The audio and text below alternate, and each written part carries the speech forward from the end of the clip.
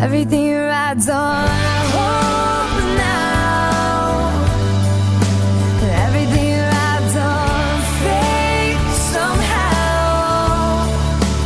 When the world has broken me down, your love sets me free. And when my life is like a storm.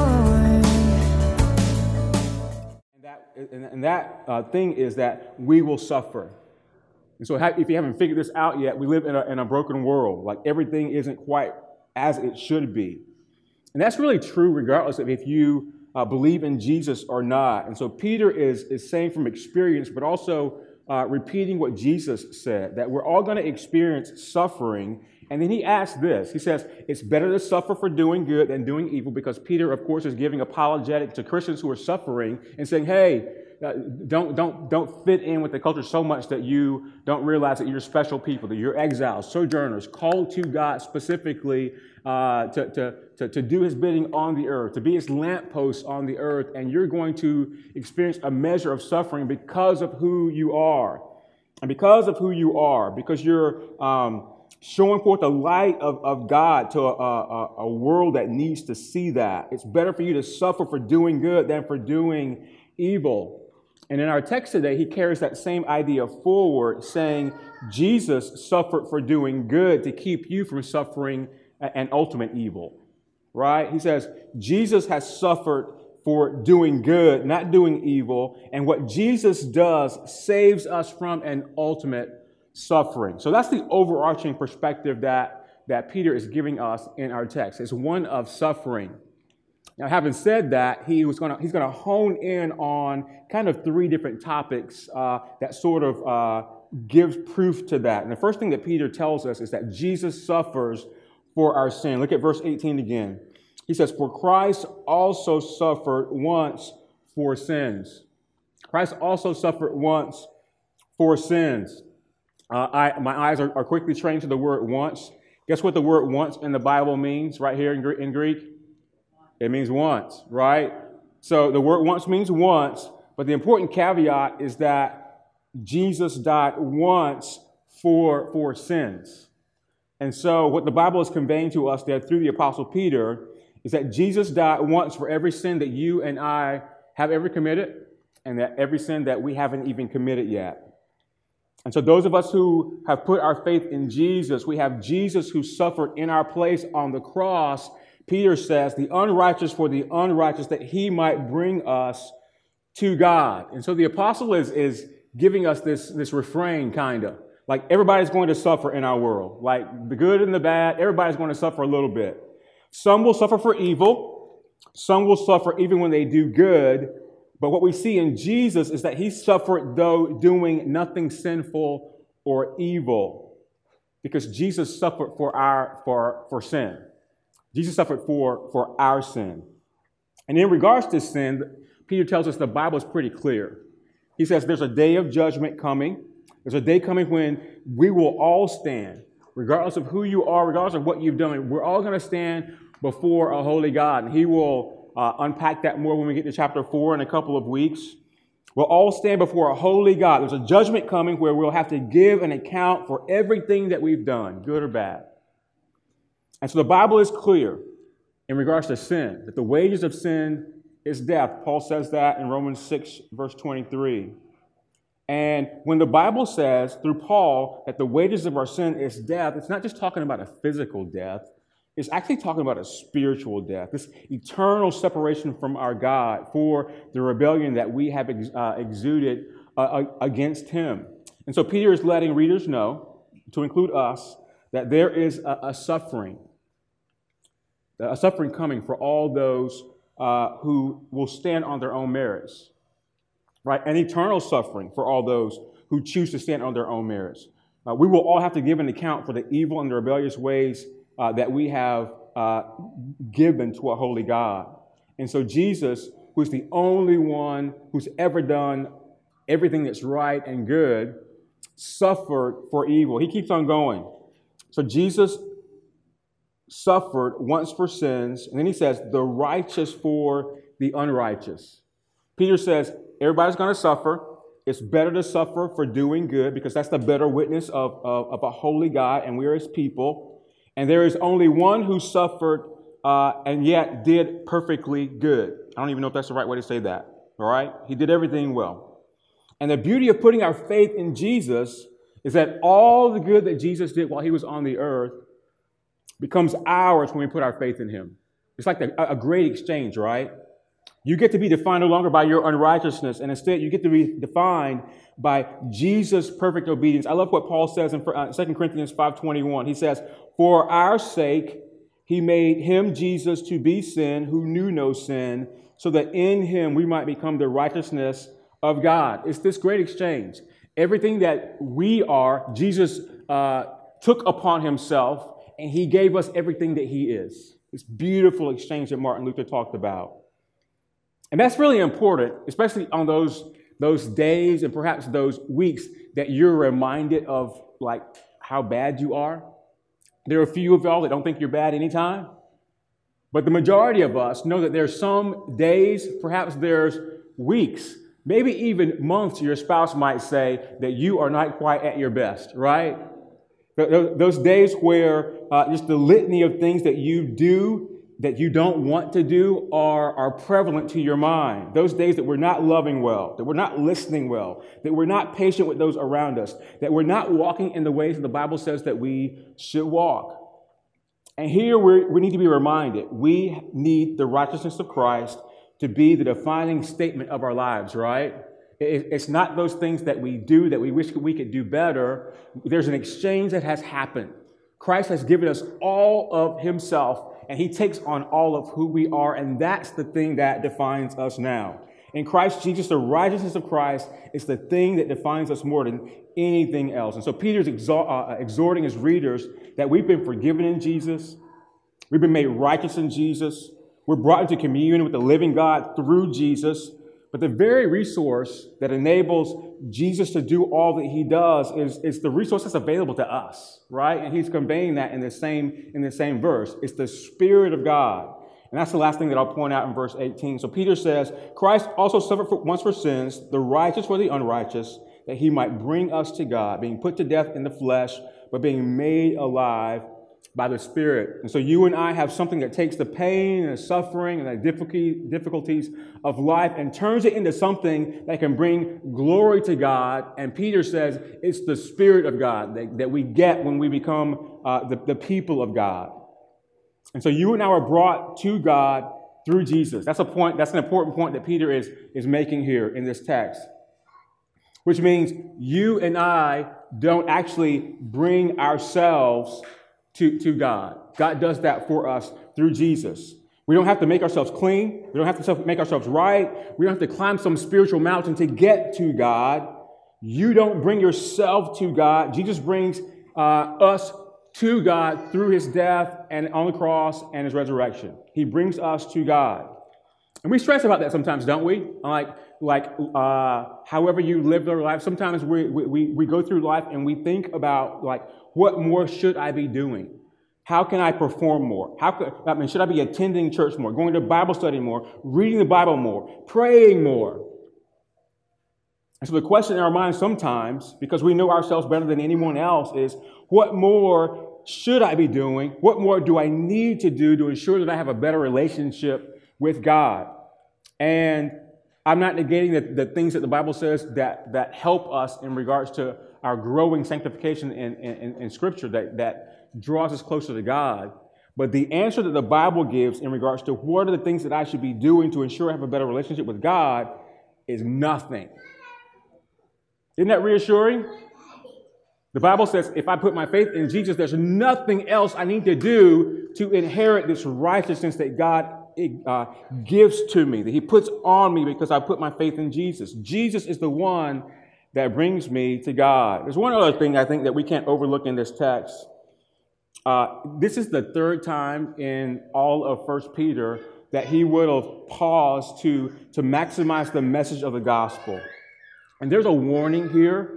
And that particular warning is that today is the day of salvation. He's talking about the gospel here, the good news of a God that that comes from heaven into our world and lives like us to die for us on the cross for our sins. And he's reminding us that there is a day of salvation that we're being promised. It's going to come. The promise of Scripture is that we'll all stand before the Creator of the universe, guilty of our sin, if and only if we receive Jesus as he dies on the cross in our place for our sins. Because when we receive Christ, those who should suffer for doing evil because we haven't received him are spared. We're saved. And we're saved because Jesus suffers for us. He pays for our evil. He dies for our sins. And I think that's something we all need to hear. We all need to hear that there is an impending judgment. There's none of us that will escape it, except for that you put your faith in Jesus, who bears that burden for you. And so I think we all need to hear that. Some of you perhaps today, I hope some of you still are on the live stream listening to us. Some of you maybe on the live stream need to be called to believe that. And some of us in the room perhaps or on the live stream need to put our trust in Jesus today. That's what the Bible is telling us. So the first thing that Peter exhorts us is that Jesus suffers for our sin. Here's the second thing we see in our text, that Jesus speaks through our lives. Look down at verse 19. For Christ also suffered, that's not verse 19, that's verse 18, in which he went and proclaimed to the spirits in prison, because they formerly did not obey, when God's patience waited in the days of Noah, while the ark was being prepared, in which a few, that is 8 persons, were brought safely through the water. All right, some commentators say, and I would humbly agree, that this passage that we're looking at today, but more specifically, these 2 verses are some of the more difficult verses in the entire Bible to interpret, right? So, and here's the difficulty with making sense of text that we have no idea, like, what in the world is he saying? Is, you spend a lot of time explaining it. Martin Luther, the father of the Protestant Reformation, says about these 2 verses, this is a strange text, and certainly a more obscure passage than any other in the New Testament. I still do not know for sure what the apostle meant. All right, so that's just a precursor to what I'm going to get into next. And if that is what Martin Luther, the father of the Protestant Reformation, says about verse 19 and 20, all right, pray for your pastor, right? Right. So one other commentator says if we translate this in the original language, in the Greek, there's over 180 combinations of thought on how to translate this, okay? And so I'm not that smart. I'm not going to pretend to be that smart. I'm only going to give you a couple of references as to how some very smart people have interpreted what's being written, what's being said in verse 19 and 20. The first is, some people think that when Peter says spirits in prison, it refers to demonic powers who had sinned at some point in the time of Noah. Okay? And there's some relevance to that. A second idea would be people that think that this means Jesus went to hell at some point, perhaps between his death and his resurrection, to proclaim victory over the unbelieving dead. Now, those of you who are familiar with church history and our creeds might refer to might think about the Apostles' Creed and that phrase that Jesus descended into hell, and this would give credence to that. Another idea is that, and this is a small segment of people, smart people albeit, that this passage offers support to the idea of some sort of post-mortem opportunity for those who have died without faith to believe in the gospel. And if you grew up Catholic, or if you know those who are Catholic, this is a tenet of their faith that they believe. This is the idea behind penance and all that. There's lots more thoughts than that, and I can't speak to all these intelligibly because there are symbolisms of truth in each one of these that isn't that kind of sort of right? And so I'll give you my humble take, and my humble take is undergirded by just commentators that I've read and other pastors that I've listened to that have unpacked this text, and I think that leans more towards what I think would be the right interpretation. Given what I'm going to say now. And so it's that the pre-incarnate Christ went in the Holy Spirit, so that means he wasn't physically there. He went by the Holy Spirit, and he preached to those spirits being the souls in Noah's day that lived and that died, that also rejected Noah's message of impending judgment. Does that make sense? And so pre-incarnate Christ went in the Holy Spirit and preached to those spirits from Noah's day that rejected Noah's message of impending judgment. That's a lot. I'm not actually going to unpack that because it would just take me too long. But here's the thing that I think we should land on. Whichever view you have in regards to what in the world is the Apostle Peter saying right here, I think the fact of the matter is it does not change the truth of the gospel, right? We still have a Jesus who lived and died and rose again, and he reigns forever in heaven, and he's going to come back and rescue us all, right? It doesn't change the gospel. Now, fact of the matter is, some of these ideas about what the apostle's saying seem more right than others. But I don't think we're going to know exactly what Peter was talking about until we get to heaven and we walk up to Peter and say, Peter, what in the world were you talking about in your letter to the dispersed church, like when in our verse 3, verse 18 and 19 and 20? And Peter might tell us. And so, again, if we draw back out and try to get a wider perspective, I think the question to really ask is, how do we deal with passages like this that seem confusing? And perhaps all of you have been reading your Bible, and every once in a while, you happen upon passages in the Bible that you're saying, well, what is the Bible telling me right now? Holy Spirit, help me understand. And my answer to you in terms of how to interpret difficult texts would be, firstly, do it very humbly, right? Because you weren't there. None of us were there when Peter wrote these words, and we had, Martin Luther doesn't even have any idea what he's talking about. But there are some tools that very smart people have given us, mostly in the light of hermeneutics, the art and the science of interpreting the Bible, that helps us come to grips with what's being said here. And 3 points from hermeneutics says we should always ask these questions when we are experiencing texts in the Bible that are hard to interpret. And they are these. Firstly, what is the author saying in light of the situation?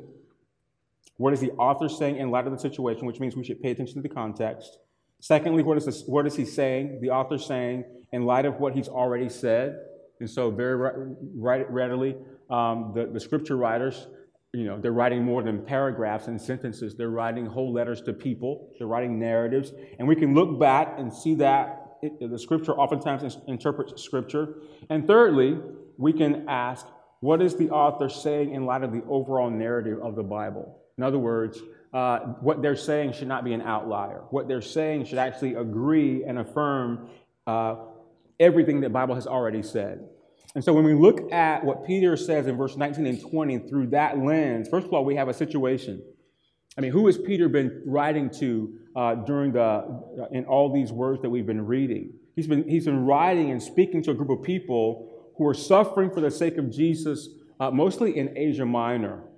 These are people who are feeling isolated, they feel rejected, they feel ostracized for their faith. Some of them are being accused of doing wrong because the way that Christianity has been founded has given them just a different way of living in the culture that they're in.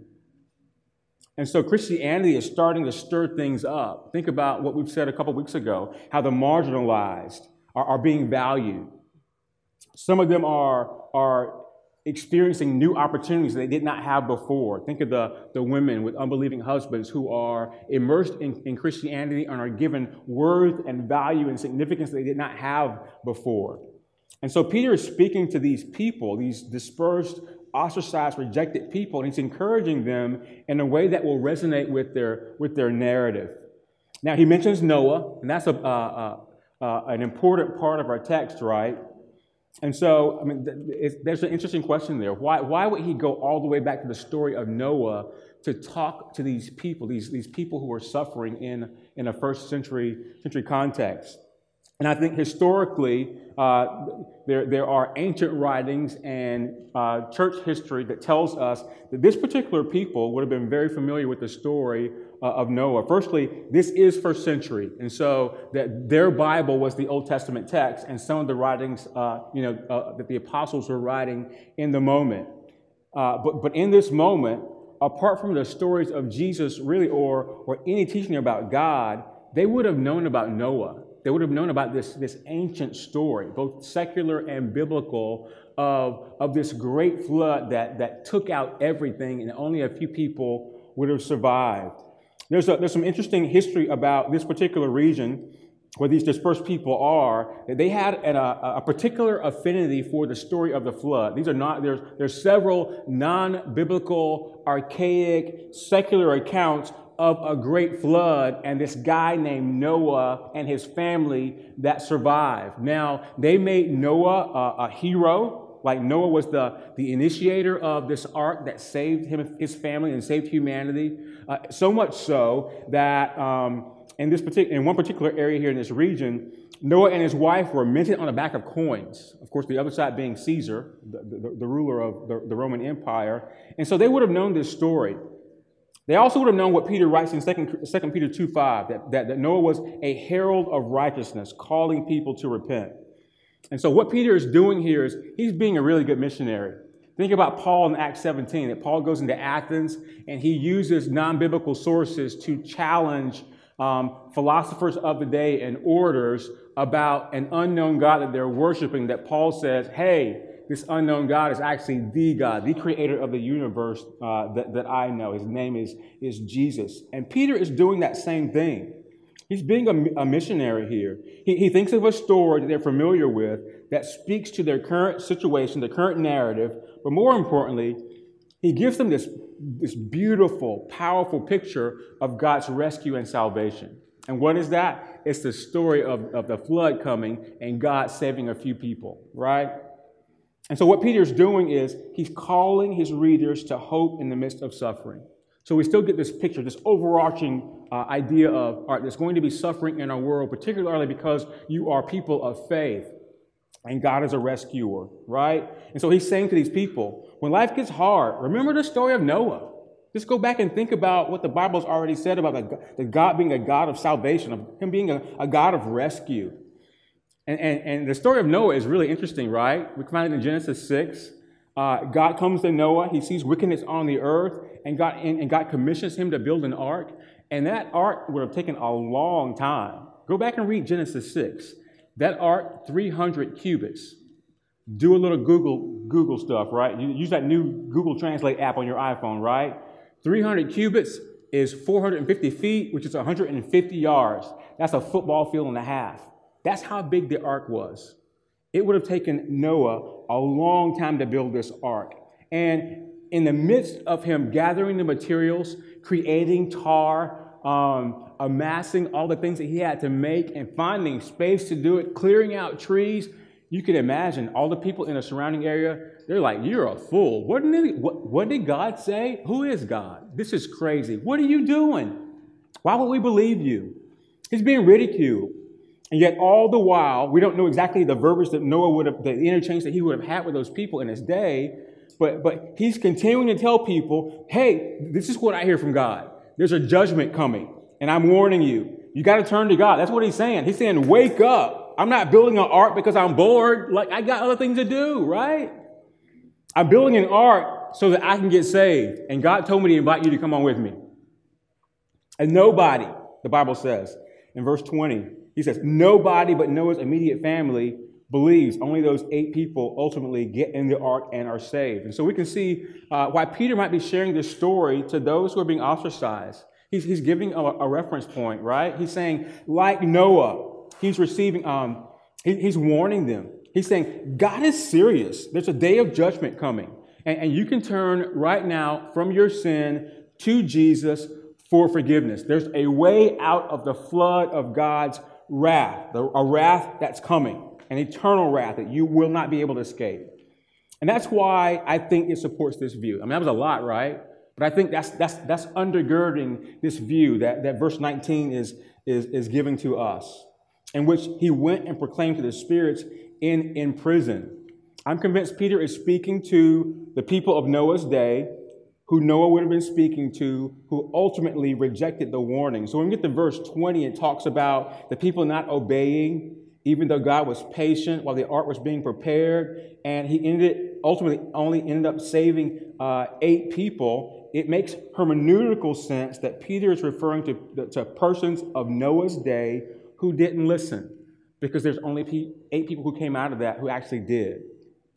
And so the spirits in prison in verse 19 are those who rejected the message of warning. Anytime you see prison in the Bible, particularly in the Old Testament, it's referring to a place of separation from God. And so these people have been, because of their unbelief, because of their rebellion, God has separated himself from them, or rather they've separated themselves from God, right? And the Bible teaches that these are those who ultimately will spend eternity in hell. And so what is Peter saying? He was referring back all the way to Noah, saying the Spirit of Christ was preaching through Noah to people, warning them. And he gives us some proof texts in other places. 1 Peter 1:10.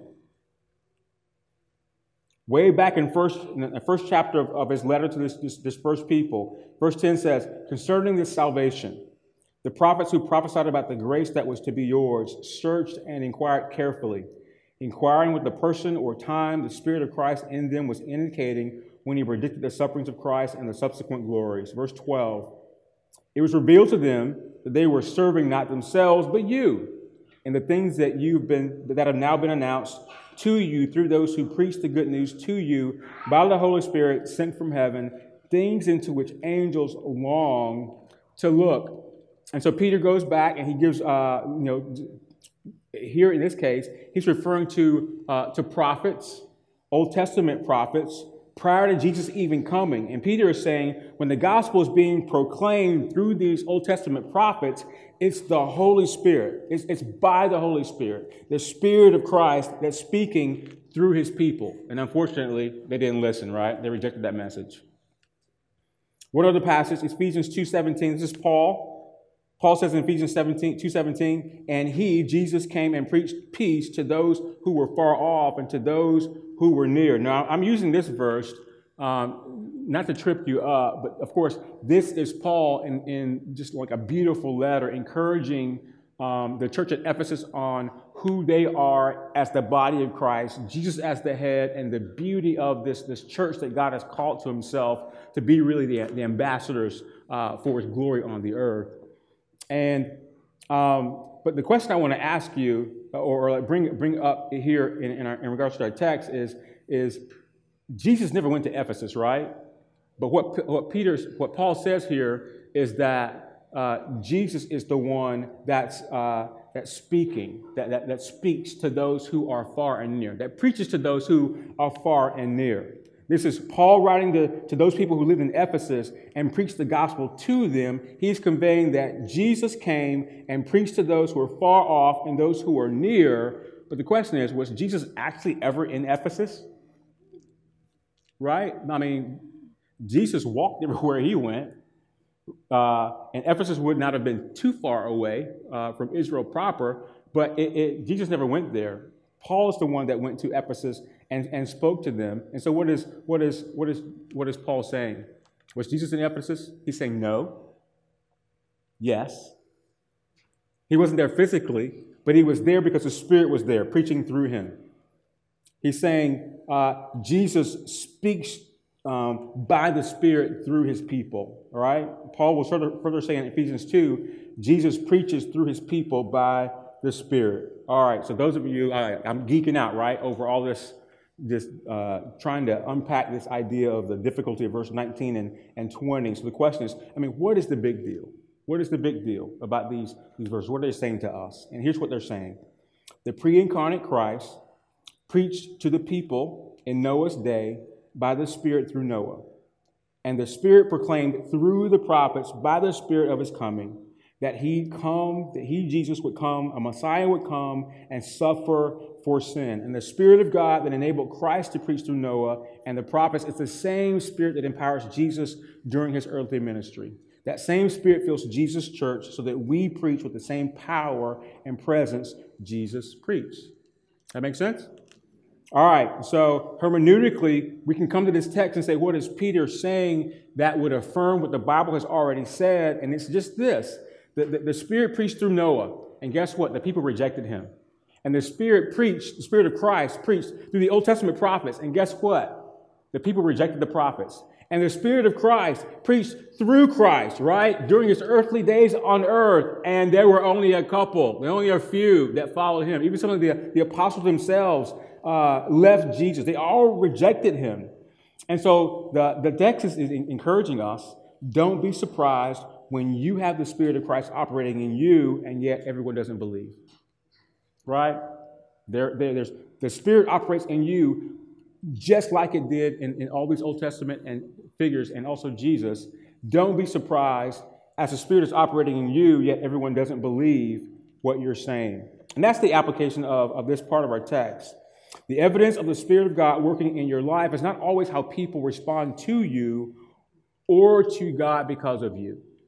You know how a lot of times we think that with our words and with our lives, like it's our job to get people saved, or it's our job to make people believe about God?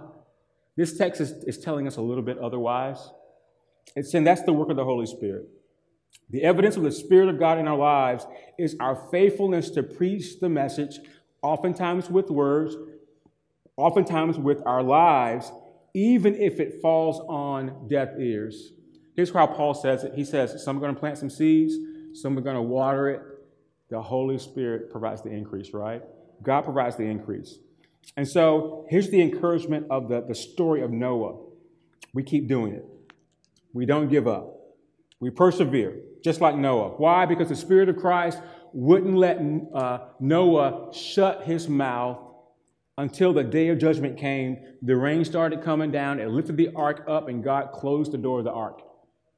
Until that point came, Noah was very readily saying, hey, judgment is coming. God is calling you to himself. Come on in the ark. And they constantly rejected him.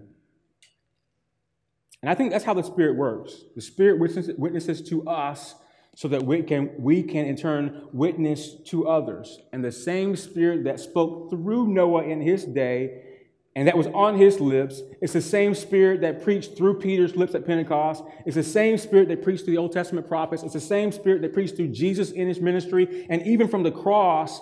And that should be great encouragement to us. God has not left us alone. He has given us the Spirit.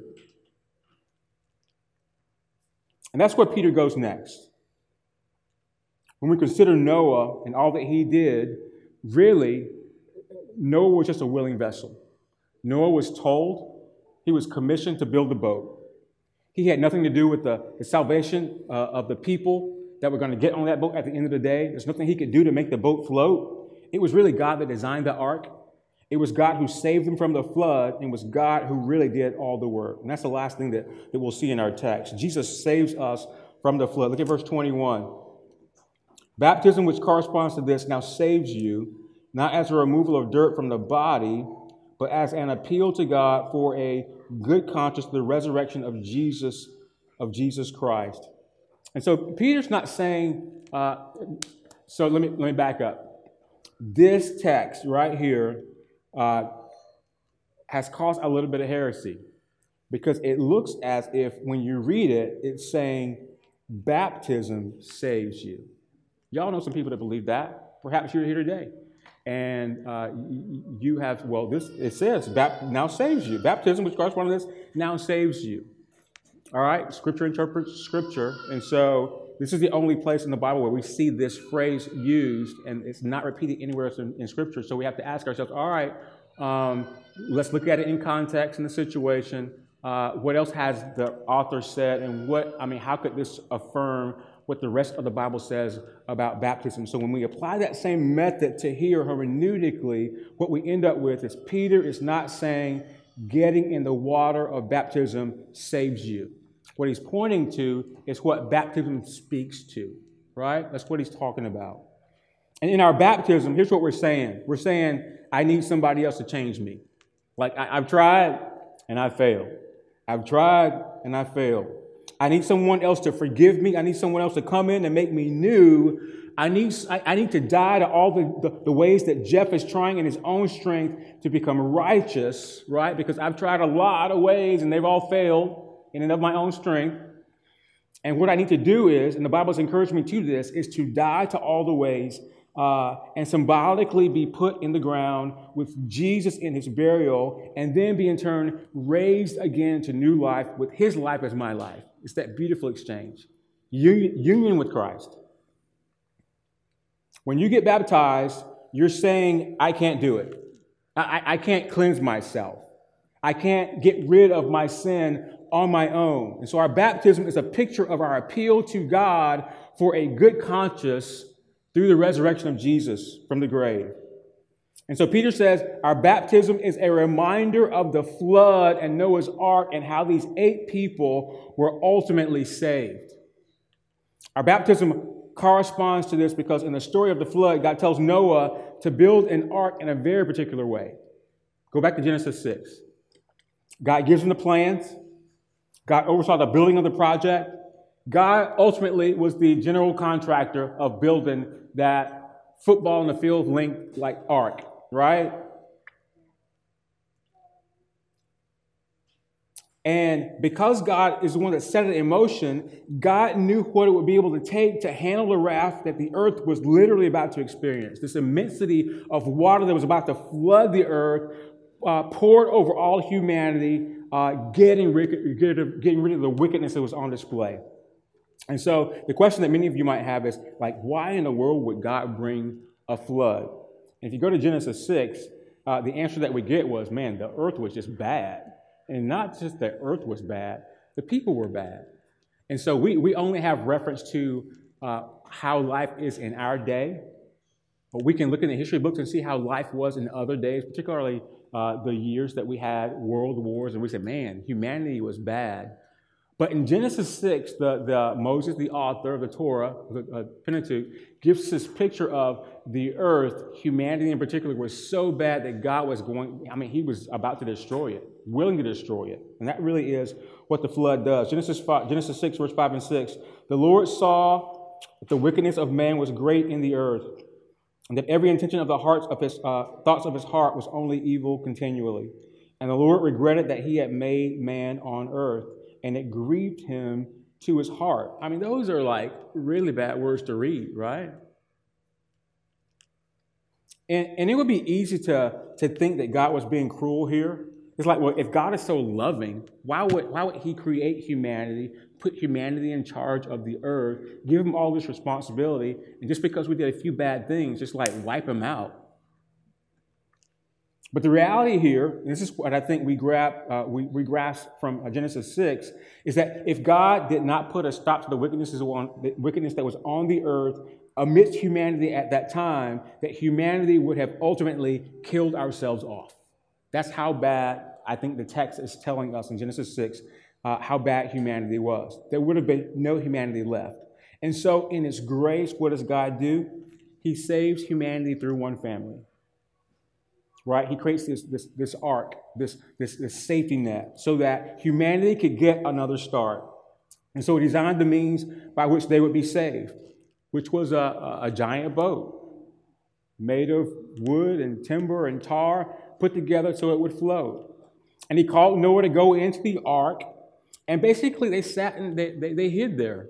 Any of y'all seen the movie Noah with Russell Crowe? All right, so I love it when Hollywood actually embarks on taking scripture and creatively showing it to us, and all the world can come and see it. I get offended when they actually don't read the text and just say what the text says, because we'll support it then. And so in this account of Noah, Russell Crowe, it's entertaining. It's like I like it. I'll watch it anytime it comes on TV or anytime I get to see it. But they didn't stick with the text, right? And so there are some creative licenses taken in the story of Noah. But in regards to this movie, Noah, the misnomer is that they had a whole way of life on the ark. Like they were on the ark, not just 40 days and nights as the water filled the earth. That water had to subside, and it took 150 days, Genesis 6 tells us, for that water to wash all away. Okay, so think 150 days, half a year on the ark. And so we want to make this idea that they had a way of life, but really, I don't think they did. I think the ark was a cocoon. They were stuck there. God told them, all right, you're going to amass some animals, 2 of every kind to come on the earth, 7 of every clean kind. And then he said, go ahead and get some food for you and for them. Other than that, they just sat there and waited. Why do I say that? That thing had no oars. It had no sails. It had no rudder. They couldn't control anything. They were there. There's nothing they could do. They just had to get in, which is a picture of being totally reliant on God. They were in the ark to be saved by God, and that made them totally reliant on God. I think there's an application for us in that. What are you climbing into to deal with your guilty conscience? What are you giving your life to that you think is going to save you or rescue you from the decisions that you've made in the past, from failures that you've had, from things that you've done, the things that have been done to you, maybe even your own sense of inadequacy? Those are applications that we can extract from this family, this singular family getting to the ark and God saving them from themselves.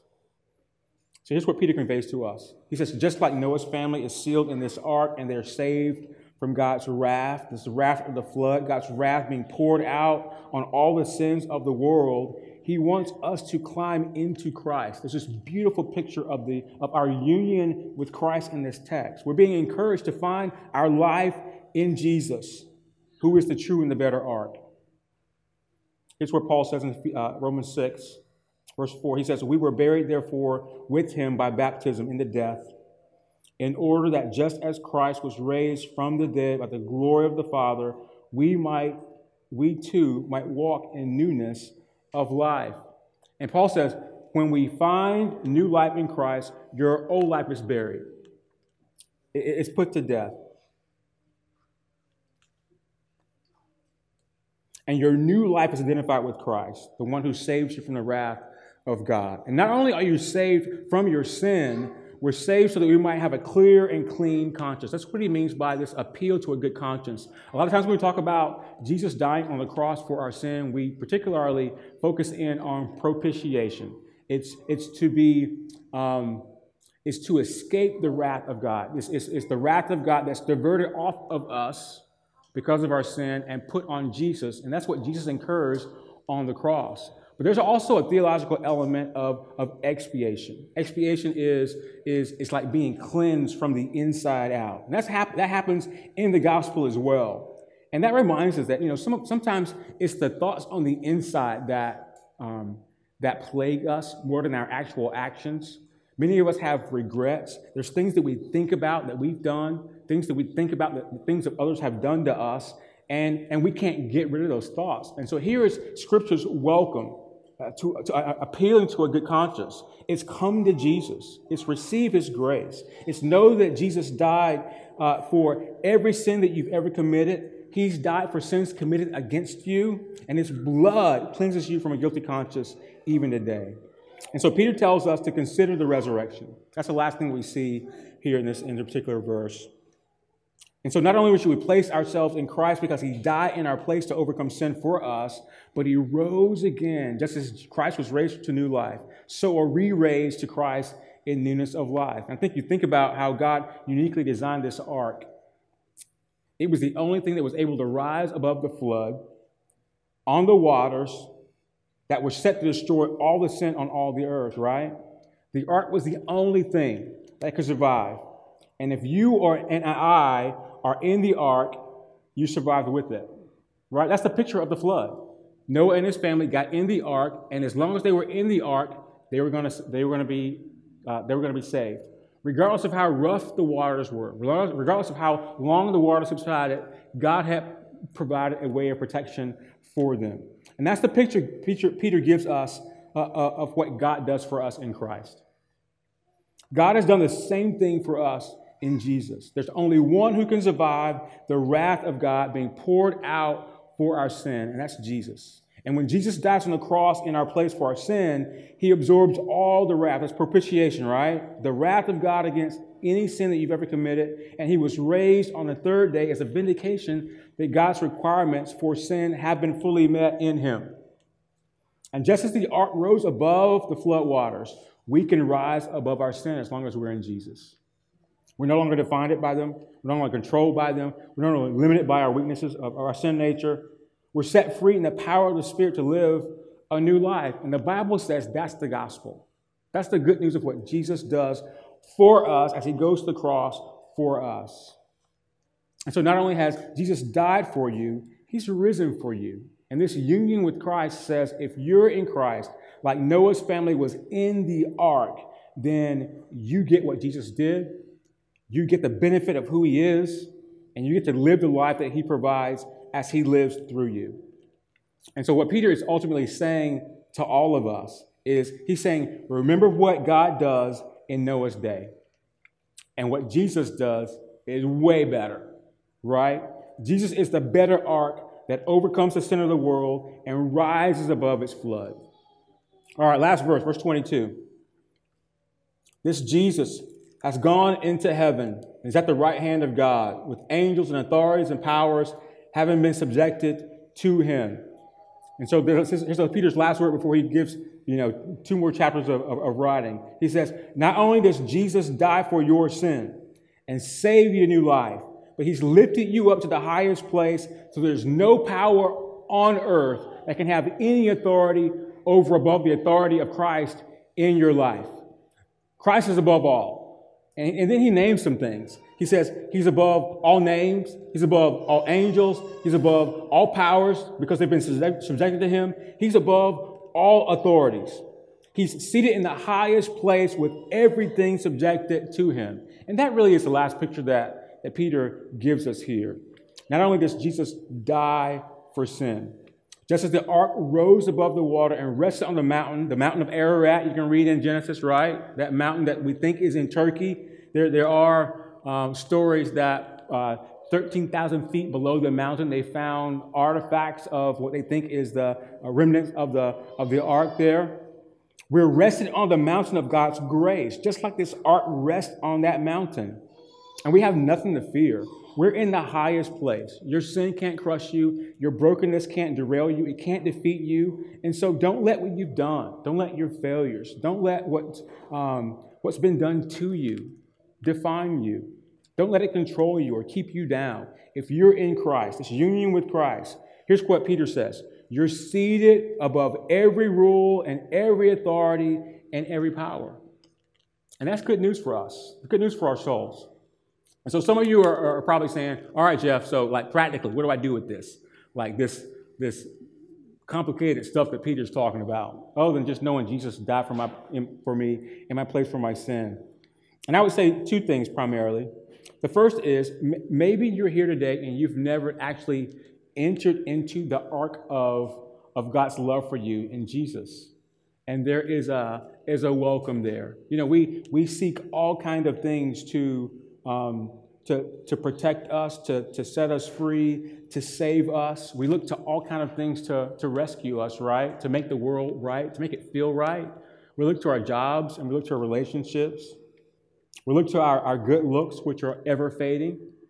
I mean, what are those things that you might look to help you rise above what everybody else thinks of you?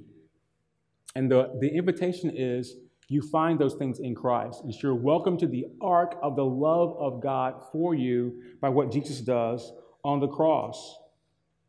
The text says there's only one who is above all, and that's Jesus. And so the invitation is put your life in Jesus today. Why? Because he'll lift you up.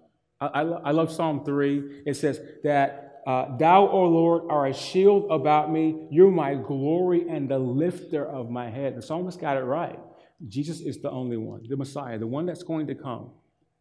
Live our life, drink our drink, wear our clothes, ultimately down the cross for us. He's the only one that lifts our head. He brings us to where he is. And of course, the last thing that we should think about in regards to all this, what do we do with this, is this idea of baptism. The majority of you here, the majority of you looking on our live stream, you've been baptized. And a lot of times, baptism is a singular event that we do it out of obedience. It's a sacrament. Sacraments being traditions that Jesus set in place that we are to do as we as we symbolically picture the gospel happening in our lives. In this case, baptism, going down in the water, dying to the sins of our life, and then being immersed out of coming up out of the water, coming up to new life in Christ. And so we are encouraged here, even for those of you who've been in Christ for a long time, to remember your baptism, to celebrate your baptism, to remember that you have died with Christ. But you've also risen with Christ, and you're now seated in the heavenly realms because of his power and might. And so we can celebrate those things. Even as we come to communion, the thing to think about is, man, Jesus, this table is available to me because my baptism wasn't just a cleansing from physical dirt from my body, but literally I was baptized into Christ. The old is gone. The Bible says a new has come. And of course, the last thing is some of you might need to get baptized. Here at the Transit, we don't prescribe that if you've gotten baptized, you should get rebaptized. Even for those of you that come from more liturgical settings and you've baptized by pouring or by sprinkling, that's your baptism. And you have entered into the covenant of God of being obedient to Jesus' command to get baptized as an expression of the outworkings of God's gospel in your life. And so you don't need to get baptized, but perhaps some of you have never actually done that since you believed. Now, we do believe that you should be a believer to get baptized, that it's a profession of your faith. 3 months ago, little Edie Hall came up to me. I was standing in the foyer over there, and of course, Brian and Valerie had given me a heads up. It's like, hey, Edie just received Jesus as her Savior, and she's already ready to get baptized. I think she's 7. Edie, how old are you? You're 6. She's 6. All right. Young girl coming to faith. And we, a parent is the ones who we think should qualify, validate as a child's personal commitment to faith. And so when Edie came up to me, she's like, Pastor Jeff, I believe Jesus died for my sins and rose again, and he's my Savior, and I want to get baptized. And I promised her 3 months ago, we get baptized. All right, so I just preached a text about baptism, right? Well, kind of, sort of. And so sometime this fall, Edie, I don't know when, sometime this fall, we're going to set a tank up, and we're going to actually baptize Edith. And so we welcome you. If you have yet to get baptized, today is the day of salvation, right? Let's be obedient to the Lord and present this beautiful display of the outworking of the good news in our hearts. Jesus dying in our place for our sin and us identifying in him with that. Amen. Let's pray. Father, we're thankful for this scripture. We're thankful for how scripture interprets scripture. What a beautiful thing. Some of us have heard this story of Noah so many times that it's just a story, right? It's a good story. It makes for a great movie. And sometimes we can resort to it just as that. And we never connect the dots in terms of how it points us to Jesus. So thank you that in Peter, we can see this old story made new. And Jesus, how you are a far better ark, that you provide safety for us. You're the rescuer. You're the one that offers us salvation. All we have to do is just climb in and receive. And so we pray today that you remind us of how if we're in you, we're hidden from the very wrath of God. You propitiated us from our sin. We're hidden from the suffering and the brokenness of the world that we live in. We can be lifted up above all those things that formerly defined us. And lastly, you give us this picture that we're seated with you. And there's no authority, there's no power, there's no angel, there's no demon in hell that can thwart us from your plan for us. So Jesus, I pray for especially those who are here today or listening on the internet that haven't entered into that saving, God-loving relationship with you, that God, you would open their hearts to your love. We pray that they receive you today. Today is the day of salvation. They receive you today. That you saved them from the flood today. We pray this in Jesus' name. Amen and amen. All right, Transit Church, let's respond. I'm going to ask you to stand. We're going to sing a song with Brandon and the worship team, and then Pastor Nick will come up with a response in our benediction. Let's all stand.